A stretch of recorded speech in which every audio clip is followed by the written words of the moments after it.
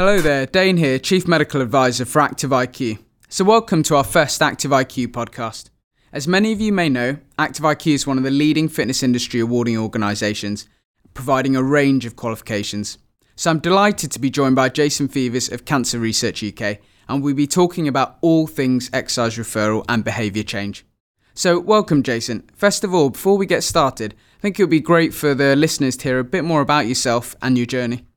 Hi Dane, thanks. Okay, so I started in the fitness industry a similar time to yourself, I think, back in 2000. Initially as a gym instructor, working in a gym while I was completing my personal training qualifications. The gym that I worked in had an active exercise referral scheme, and that led to me completing the exercise referral qualification and working with referred clients. I did a small stint in health club management, started to do a lot more personal training work, but that really had an emphasis on health-related fitness. I then ended up managing an exercise referral scheme for a local authority. That led me to a much wider public health role, and then onto the current role that I do, which is with Cancer Research UK, working on cancer prevention and earlier diagnosis. I'm still teaching some exercise sessions, mainly for people living with cancer. Sounds like a pretty interesting career so far. Obviously, we've worked together in different capacities, side by side.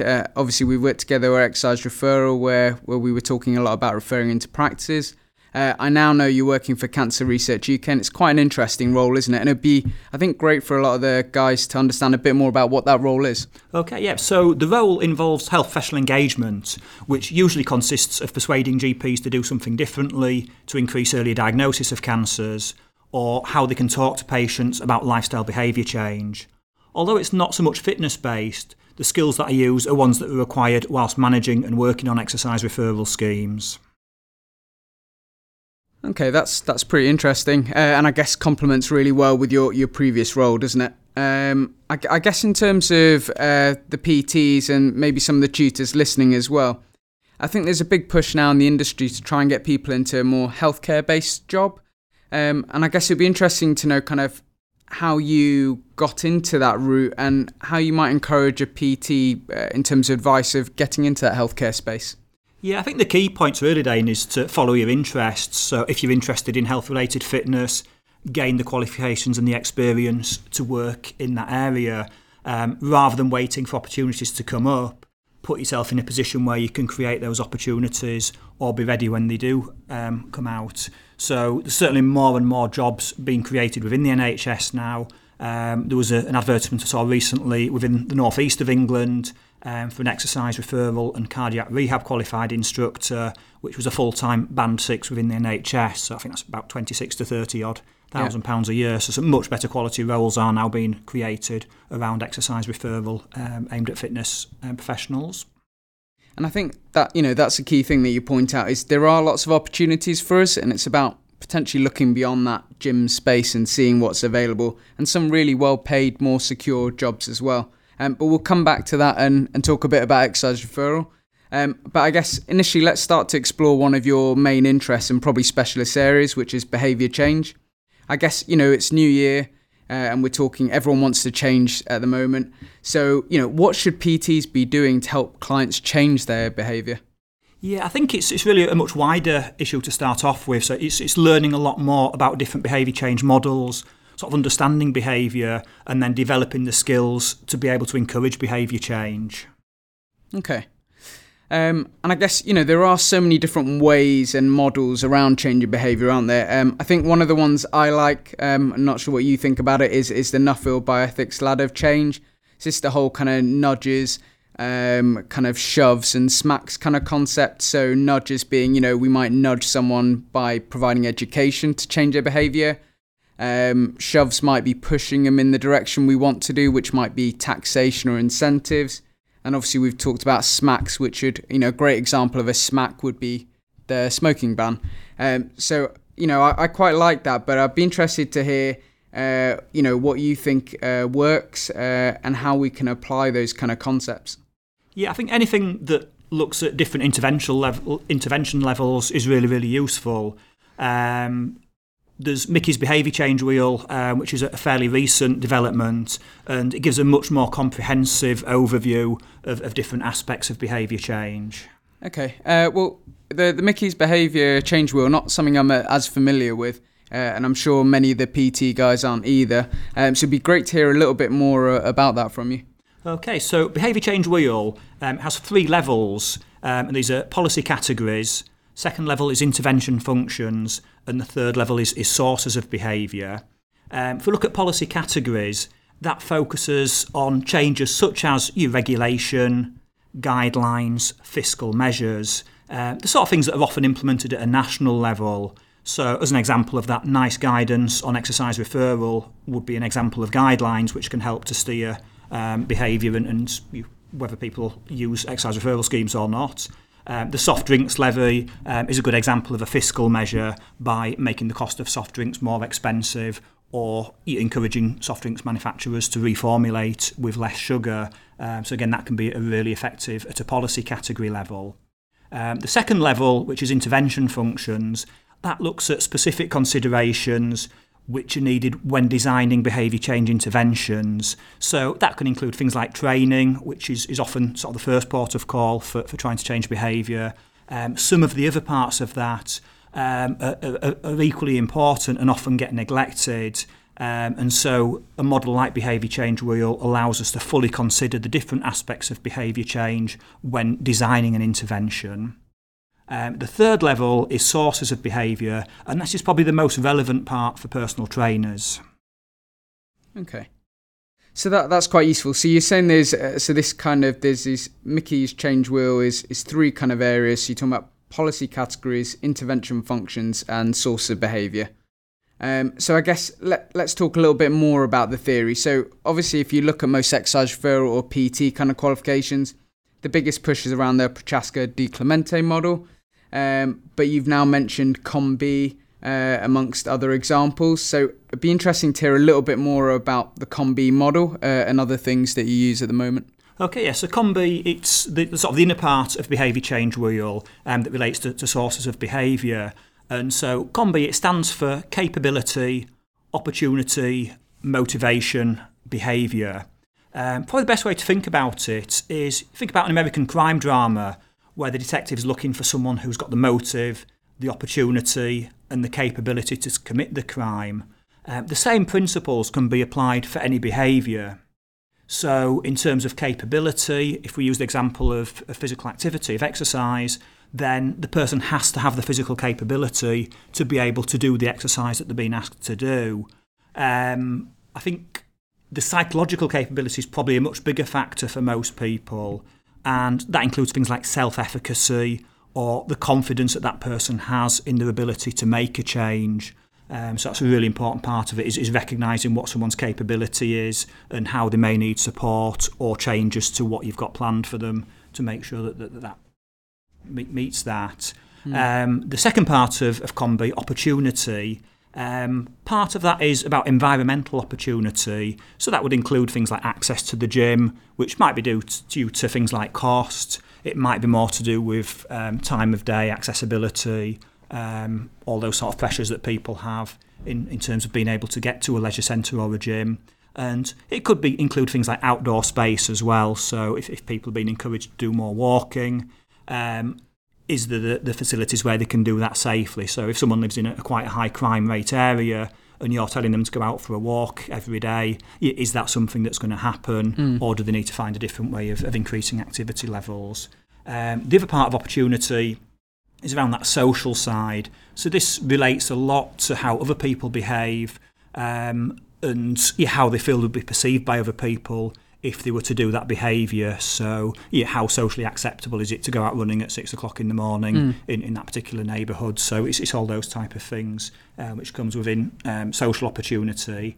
The other part of COM-B, which is really, really important, is motivation. So both capability and opportunity feed into motivation, but it also looks at how we reflect on the information that we've been provided with. So it's really about how we process that information and how that helps us to make decisions to change behaviour.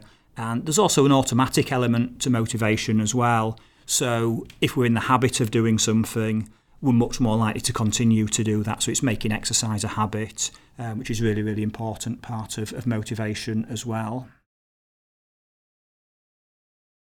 And then in terms of the trans-theoretical model, the things that we talk about in PT a lot, what do you think about that?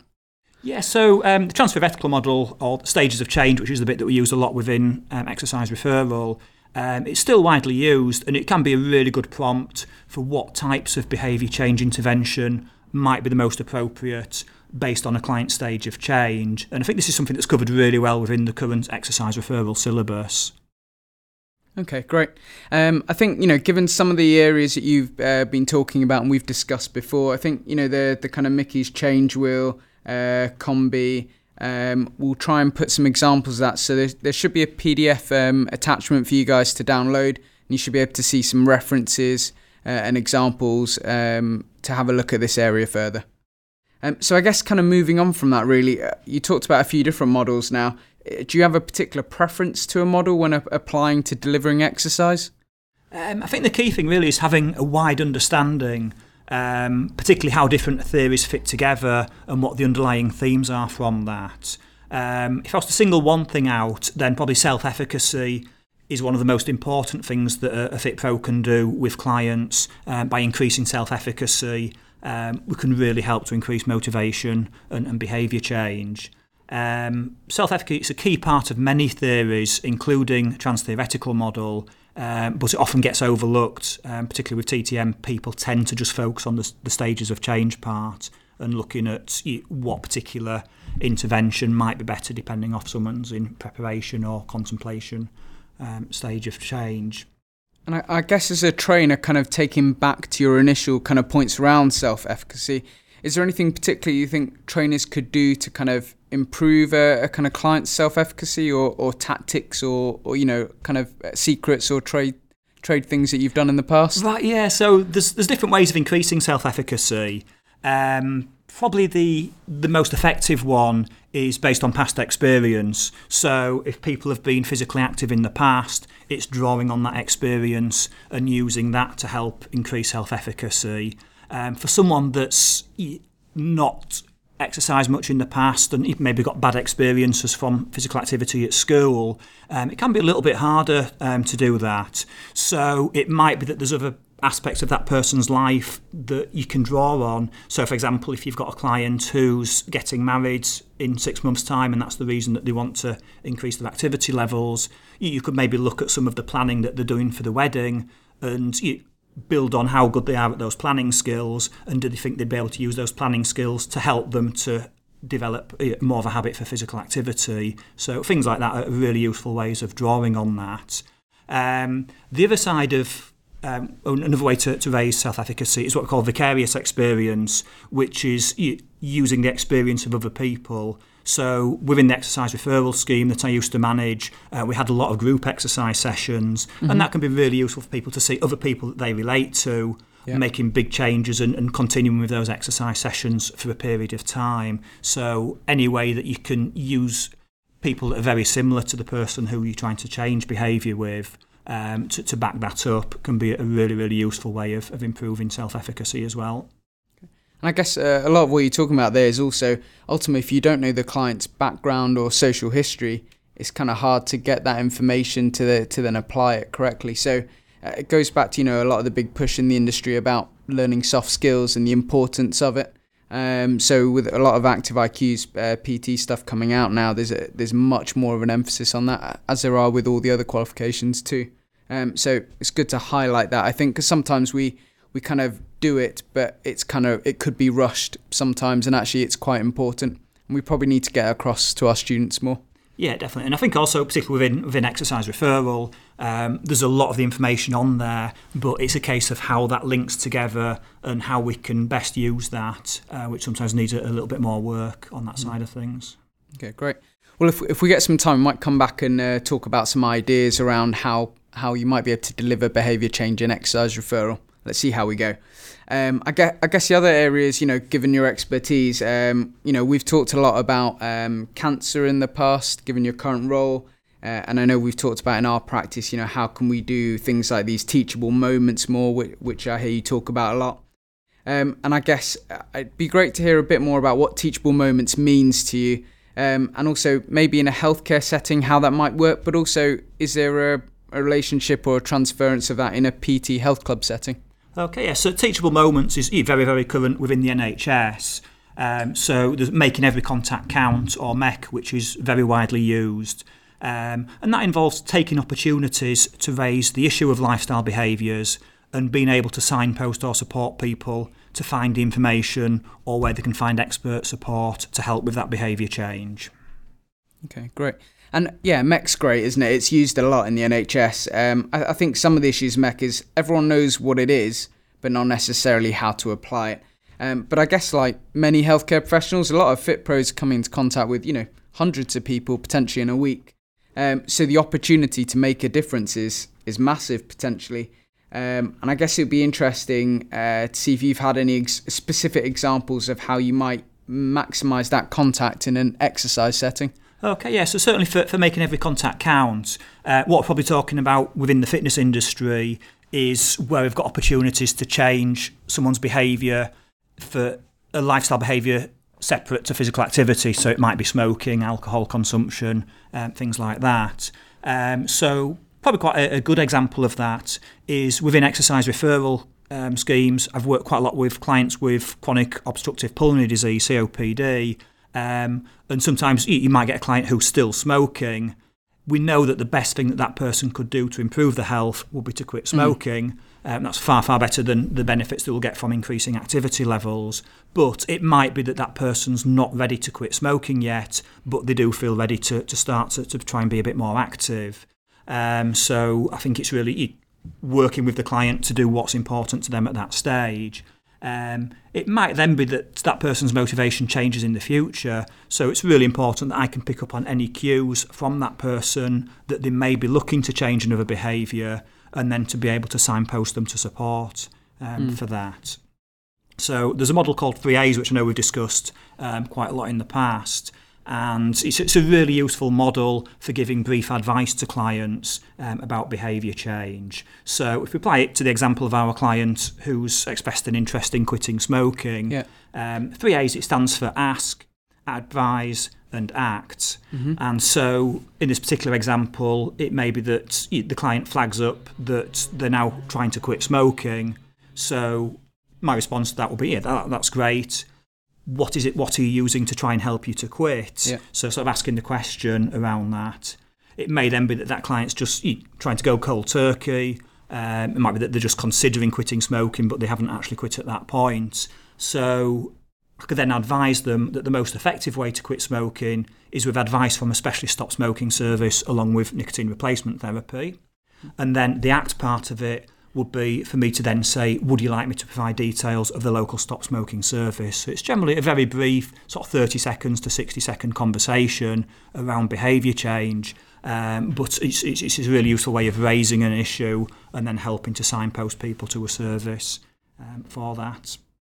That sounds quite good as well, because I guess, a lot of fit pros are constantly coming into contact with people, and people who have one kind of poorer health behaviour choice are likely, to have more than one. So I guess we're in a good position as a fitness professional to be able to constantly see someone and provide a kind of a constant bit of education / listening to that can then make that change. Absolutely, and I think it's fitting the fitness industry into the much wider public health arena, it's really, really important that fitness professionals do start to recognise the role that they can play in helping to support clients on wider behaviour change. And I think that's been echoed a lot recently. So a lot of the UK active stuff, a lot of Active IQ's recent stuff, it's very much been pushing, do fitness professionals have other skills? So, with all these soft skills and behaviour change skills already, should we be looking at also influencing other spaces, including smoking or nutrition, to more of an extent than we do now?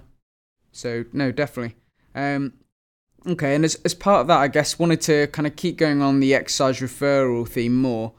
As you probably know already, the qualification's being refreshed, and given you've been doing this since 2000, you'll know that this isn't the first of many refreshes. But obviously, SIMSPA taking over, they've got government backing, and they're very much looking at getting the right stakeholders together and looking at how we can improve the qualification. And I guess in your experience, because I know you deliver it yourself as well, anything that you think we should be adding into the new qualification? Yeah, I think that the key thing really is some of the newer models that have come out since the exercise referral syllabus was last updated. So models like COM-B, which we talked about earlier, I think it's a really useful way of explaining behaviour differently on there. I think some of the other things is the difference between intrinsic and extrinsic motivation isn't covered quite as well as it could be within exercise referral at the moment. So how to work with clients to develop more intrinsic motivation for exercise is really important. And self-determination theory is a great model to explain that. So that would be a good sort of model to include within exercise referral. Also within behaviour change wheel, there's evidence now from a lot of studies using behaviour change wheel that are now allowing us to start to identify specific goal setting techniques and when they're most effective and at what point they should be introduced. So some of the latest research on that will be a really good thing to include as well. Okay, great. And it will be great at the end, to get some of those kind of papers and reference off you, and then we can share that with the guys as well to read on further. Sounds good. So I guess, because obviously we're an awarding organisation, so a lot of educators listening as well. Given, we've taught exercise referral together and we've taught for other companies too. So I guess, do you have any kind of advice you'd give to people teaching the behaviour change aspects, which are now in the PT and exercise referral, in terms of how you deliver it? Okay, I think the key thing really is to cover the theory in a way that's memorable and allows the learners to apply the technique straight away. We know that there's a lot to cover within the exercise referral syllabus. And if learners don't see the relevance or get the opportunity to apply behaviour change straight away, it's likely to get forgotten. Talk about role play quite a lot. I'm more a fan of real play myself. So what I tend to do is apply techniques to a behaviour that the learners may want to work on themselves. So it might not necessarily be physical activity. It might be a different behaviour that they're happy to discuss in front of other people in the group, and get them to work on some of the tools like decisional balance quadrant, Rolnick's rule, some of the motivational interviewing techniques, to actually apply it for a behaviour that's something that they might be having problems with themselves applying, rather than trying to apply it to physical activity, which they may find quite easy to do because they've been doing it for such a long period of time anyway. So things like that can work really well to get people applying it and putting themselves in the position of someone that maybe doesn't have the same self-efficacy for that particular behaviour. Okay, great. Sounds good. And I think I've got to echo what you've been saying about role play or real play, as you put it. I think in medical school and GP training, we had a lot of role play, predominantly actors coming in to play that part, which in some ways makes it easier. Again, I've tried, just like you, to bring it across the PT setting a lot. Some of the challenges are if you've never done role play before, then it's a challenge and you don't take it very seriously. And I've found that actually by telling them to pick a behaviour that actually is true to them and they're being themselves, and then having an instructor and observer works far better than making them pretend they're Mrs. So-and-so with a smoking habit.